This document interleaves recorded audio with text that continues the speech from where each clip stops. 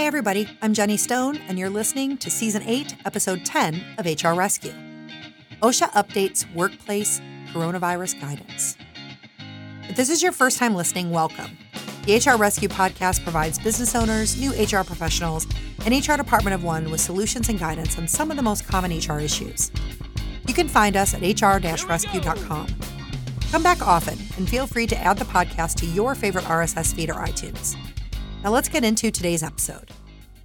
The Occupational Safety and Health Administration, OSHA, has updated its workplace coronavirus guidance to, among other things, reflect recommendations from the Centers for Disease Control and Prevention on masks and testing for fully vaccinated workers.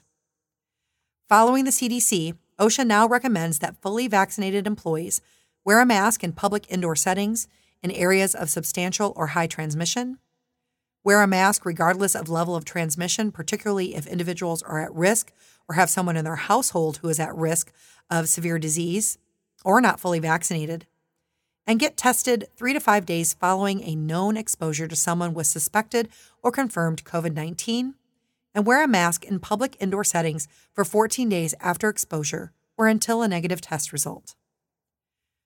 OSHA's guidance does not elaborate on what constitutes a public indoor setting.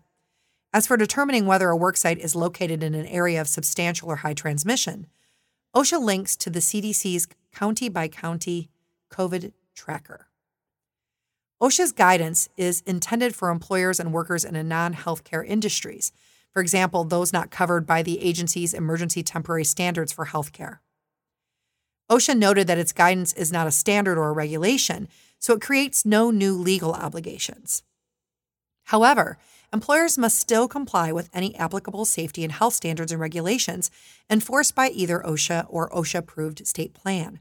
That includes obligations under existing OSHA standards that may apply to COVID-19 hazards, such as the Injury and Illness Record-Keeping Standard, a requirement for the provision of PPE, respiratory protection, and hazard communication. In addition, the Occupational Safety and Health Act's General Duty Clause allows OSHA inspectors to cite an employer under a generally worded standard that can fit almost any situation. And although the guidance is advisory in nature, employers should assume it reflects OSHA's interpretation of the General Duty Clause.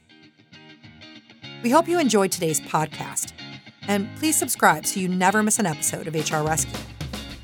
The opinions expressed in this program do not represent legal advice, nor should they necessarily be taken as the views of HR Shield or its employees.